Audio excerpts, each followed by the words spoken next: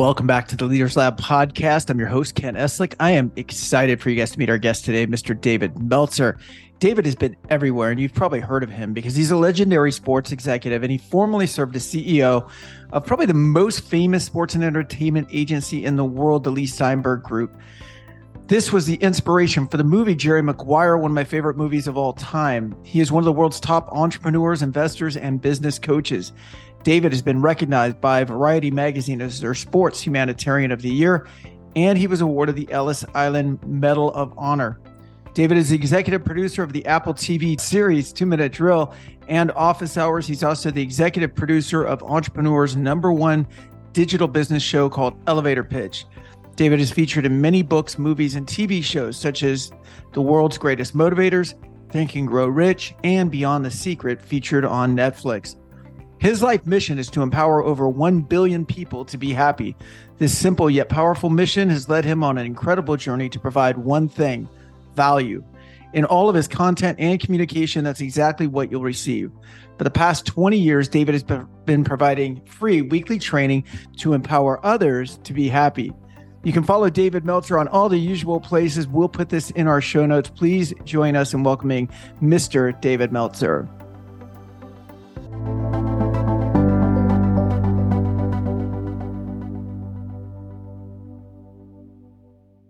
David Meltzer, welcome to the Leaders Lab.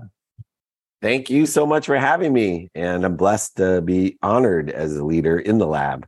Well, quite the leader you are. I know it's been decades of journeys and ups and downs, and mostly ups, but I know all the work you're doing now it was not a straight line. And I was wondering if you could take us back, David, and talk to us pre the big sports agency and all of that. What did life look like for you early in your career?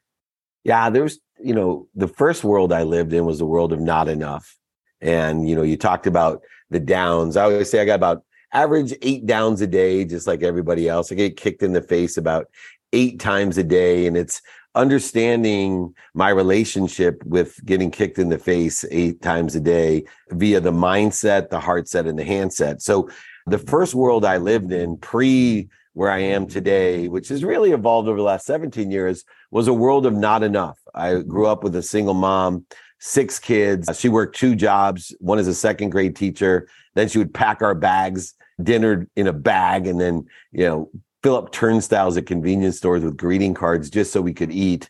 But I had this mindset, heart set, and handset. I had a bag of beliefs that there wasn't enough. And whether it was the way that I ate, it was the way that I transacted, it was how hard that I tried, it was how I projected my insecurities. They all were based off of this bag of beliefs that there wasn't enough, and I was going to have to fight tooth and nail to get my share of a zero-sum game. But that fight kind of served you, though, in your early career, yeah? It will serve a lot of people. Fear serves people because it will get you up every day. It'll get you back up when you get those 8 kicks in the face that you're going to get. It will get you started. It'll even get you back started, but it's not going to get you there. And when I talk about there, you're not going to live in spirit. You're not going to be able to take advantage of the abundant, infinite system of thought that we actually exist in. But there's many people that live their entire journey, people who have $40 million homes on the Newport coast that live in this world still today. And it's exhausting. It's empty. It's shallow. It's interference. You're living in fear every single day when you live in a zero-sum game of not enough. Gosh, I just got off a podcast where I was being interviewed and I said something very similar. I mean, that fear, irrational fear, right, of there not being enough, whatever it is, not enough time, not enough resources, not enough money. What was it for you? What was the catalyst? Because it seemed like in your 20s, in your 30s, I mean, like you were getting famous, you were making tons of money. Like, was it a gradual build where you were like, this isn't happy I'm not happy and this is incongruent with who I am? Or was there a boom, like, one wake up call, slap in the face? It's such a good question because I think people do it in both ways, meaning with negative and positive, right? We talk about overnight successes. Look, behavior is an energy. Money is an energy. It aggregates, it compounds exponentially, and then it accelerates in varying degrees. And so when you have bad habits, bad mindset, bad heart set, bad handset, it's going to aggregate, compound, and accelerate into bad direction. So I believe everything is an accumulation. Anything that's energy is an accumulation. And so it's when we become aware of what outcomes are being created by the behavior. And I usually say it takes about 90% of the behaviors to get you to where you can be aware of outcomes. And thus, when we become aware, we're only about 25% away or to that outcome. It's just it doubles to 50% after the next 5%, and it gets to 100 really fast. So good behaviors seem like they're overnight successes, and cancer and, alcoholism and addiction seems like that happened overnight as well. But it's not. It's an aggregation of the exponentiality of outcomes and acceleration of bad behavior or good behavior. And so, when I started to move from the world of not enough, I moved into another world of just enough of everything for me. And it became not a to me world of being a victim, but a for me world. And that's where you buy things to be happy, buy more things to be happy, buy different things to be happy, buy things you don't need to impress people you don't like. And that's just as empty as the world of not enough. And it's still a scarce world, trading, negotiating for everything, quid pro quo, living in a zero-sum game. It's still scarce. Well, yeah, because it's first of all, there's always somebody with more stuff. Secondly, there's always something to prove, right? So every day it's like, look at me, look at me. And it's funny. I'm listening to our conversation right now, and I'm thinking, what would 35-year-old David think about David in his 50s now? Like, would you have even understood what we're talking about right now? Would you be like, that's just a bunch of hippy dippy bullshit? Or like, what would you have thought about this 20 years ago? The same thing I thought when I saw guys like me, that is woo woo, like I make it happen. There's no reconciliation with, having good behaviors and allowing things to happen, right? Because my emotional address was attached to either things or people I wanted to impress.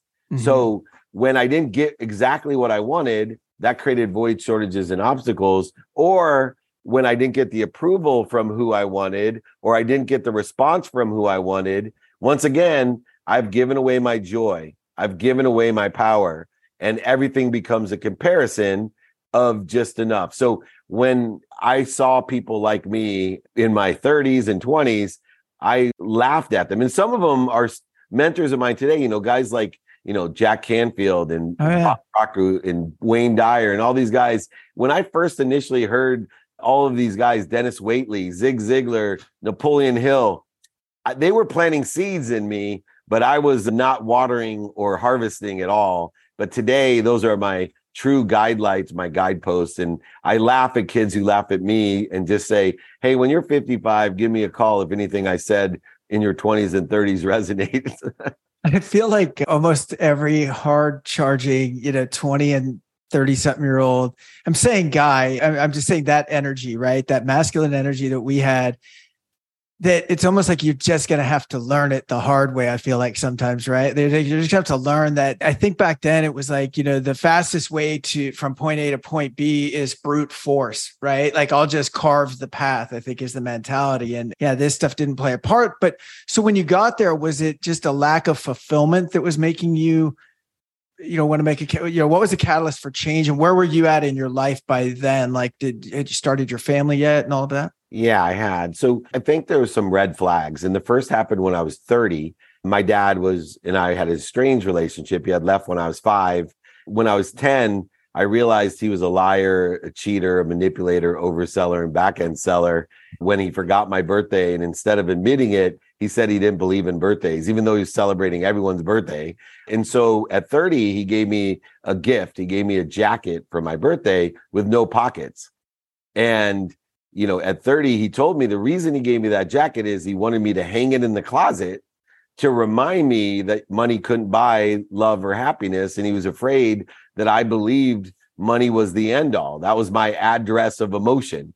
And I called him a liar, a cheater. He said I was just like him and he didn't want me to make the same mistakes that he had made. I said, I'm nothing like you. You're a liar, cheater, manipulator, overseller, back-end seller. Later, my best friend, I invited 6 years later, I'm running Lee Steinberg Sports and Entertainment, as you indicated in the intro, the most notable sports agency in the world. So I'm worth over $100 million. I have access to what billionaires couldn't even afford to buy. And my best friend, I invite him to the Masters with, Wayne Gretzky and Joe Montana. And he's like, I don't want to go. I'm like, what are you talking about? He goes, Dave, I don't like who you are. I don't like who you hang out with. And I don't like what you're doing. As much as I want to go to the Masters, I don't want to go with you. Mm-hmm. I told him I hated him, just like I told him I had hated my mom, my dad. And 2 weeks later, my life would change forever. You talked about that moment of awareness of the aggregation, the exponentiality of negative behaviors that had accelerated for over 13 years.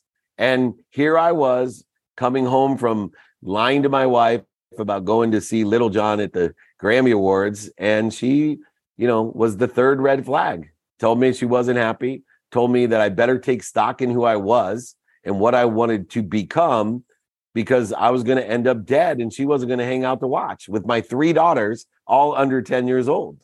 And that didn't stick initially. But the next morning when I sat on my bed telling myself that I hated everyone, especially my mom, my dad, my best friend, and my wife, there seemed to be a common denominator between all these people that seemed to care most about me. Not the users who were spending my money on boats and jets and shit that I was spending for, but these were people that actually cared about me. And who was the common denominator? And as I was thinking that, I looked in the closet and there was that jacket. And that was the last moment for me, because I looked at that jacket and I said, man, I don't hate my dad. I don't hate my mom. I don't hate my best friend. And I certainly don't hate my wife. I hate myself. I am a liar, a cheater, manipulator, an overseller, and a back-end seller. And I want to live my life in a different way. I want to live my life. I am happy. I am healthy. I am wealthy, and I am worthy. I got to figure out what I'm doing to interfere with it, because I'm not feeling the happiness, health, wealth, and worthiness anymore. And that's when I started that journey. It took me 17 years, by the way. No overnight success here. It took me 17 years to make everything back, where I make more money, help more people, and have more fun, to be where am I today, living in a world of more than enough of everything, living in a value add world, not a zero sum game. And that was what? So like mid 2000s? Yeah. So that was in 2006. My wife told me to F off. And in 2008, I lost over $100 million and went bankrupt. Although, and despite I was on the right journey, I still had some lessons to learn and some causes to teach me those lessons. And I learned how to deal with getting kicked in the face 8 times every day, where instead of spending days, weeks, months, and years accelerating in the wrong direction, I spend minutes and moments. And most of my time is accelerating in a trajectory where I want to be or better.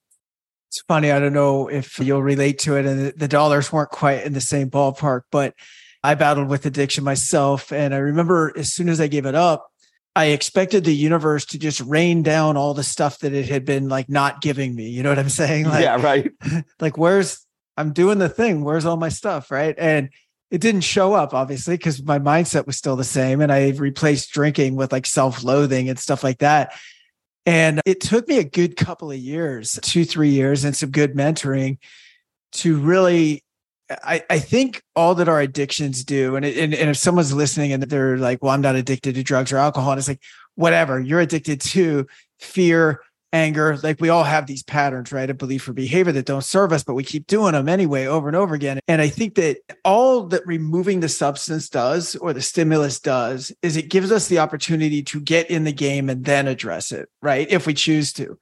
And so it wasn't until at least a couple of years after I gave up alcohol until any kind of positive results really started showing up. And in the meantime, I was just a guy that had problems and no longer had medicine. You know what I mean? Like no longer had a way of numbing out. Does that relate? Yeah, it resonates with me completely. And I love the way that you articulate that. I tell everyone, look, it's really simple. Look, practice identifying fear of the past or fear of the future, and then identify what you're prescribing to that fear. And, that prescription is an ego-based consciousness that early on, Freud was quite clear about feeding, fleeing, fighting, or fornicating. So when we look at, for example, addiction, that's the ego feeding itself, right? And you're feeding it with X. And that's the natural response to fear.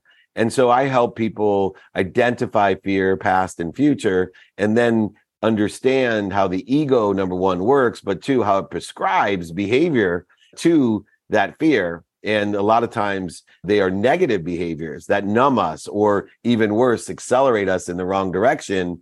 The need to be offended, the need to be right, the need to be not worthy or separate, inferior or superior, anxious, frustrated, angry, guilty, resentful. Do you know how much time, emotion, value, and money is wasted in those interferences, FEAR? There's millions and billions of dollars every day wasted in the wrong trajectory. And it takes people like you, Ken, in order to help people identify it, or at least plant seeds under trees that you may never sit under, but someday someone's going to listen to this podcast 10 years from now and go, oh, I'm ready.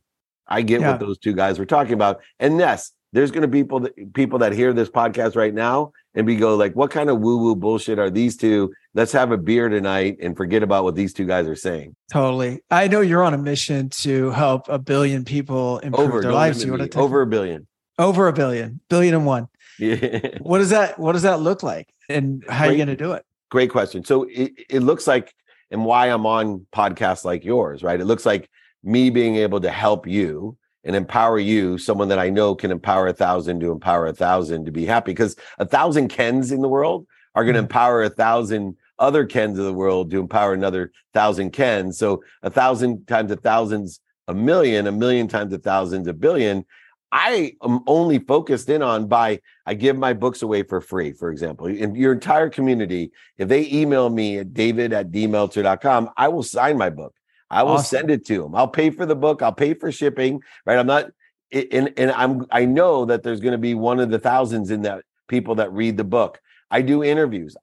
You're in New York. I have a VIP dinner with the who's who that I'm going to invite Ken to come to, hoping that he sits on a panel, meets, unbelievable billionaires, millionaires, entrepreneurs, celebrities, athletes, and entertainers that come from these big companies in New York. And then he'll get more podcast guests. He'll learn more lessons.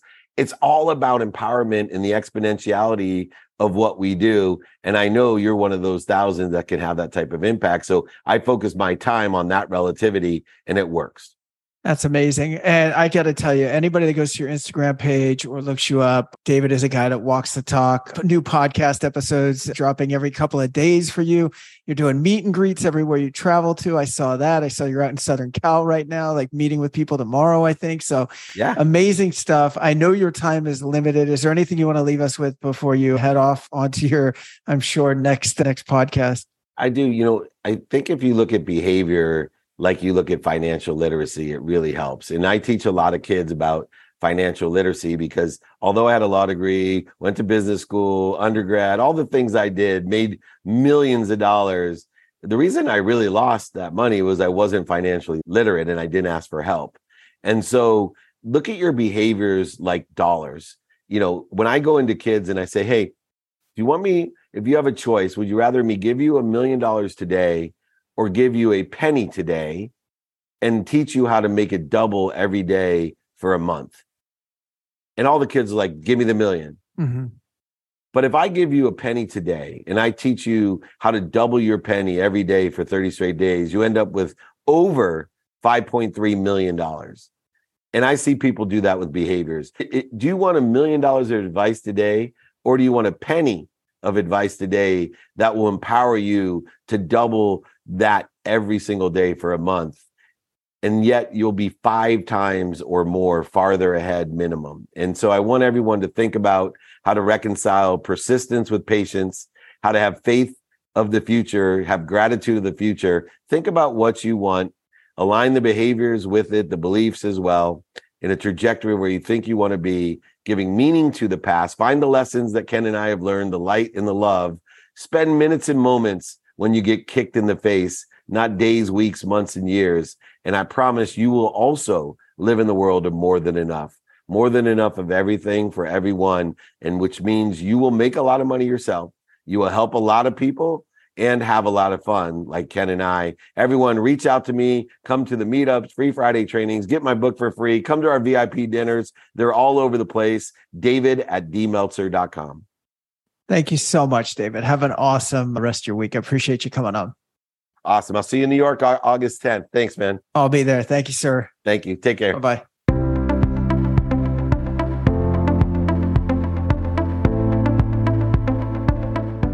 Thanks for listening to another episode of the Leaders Lab podcast. If you enjoyed listening as much as we enjoyed making it for you, please head over to Apple Podcasts or Spotify or wherever you're listening and leave us a 5-star review.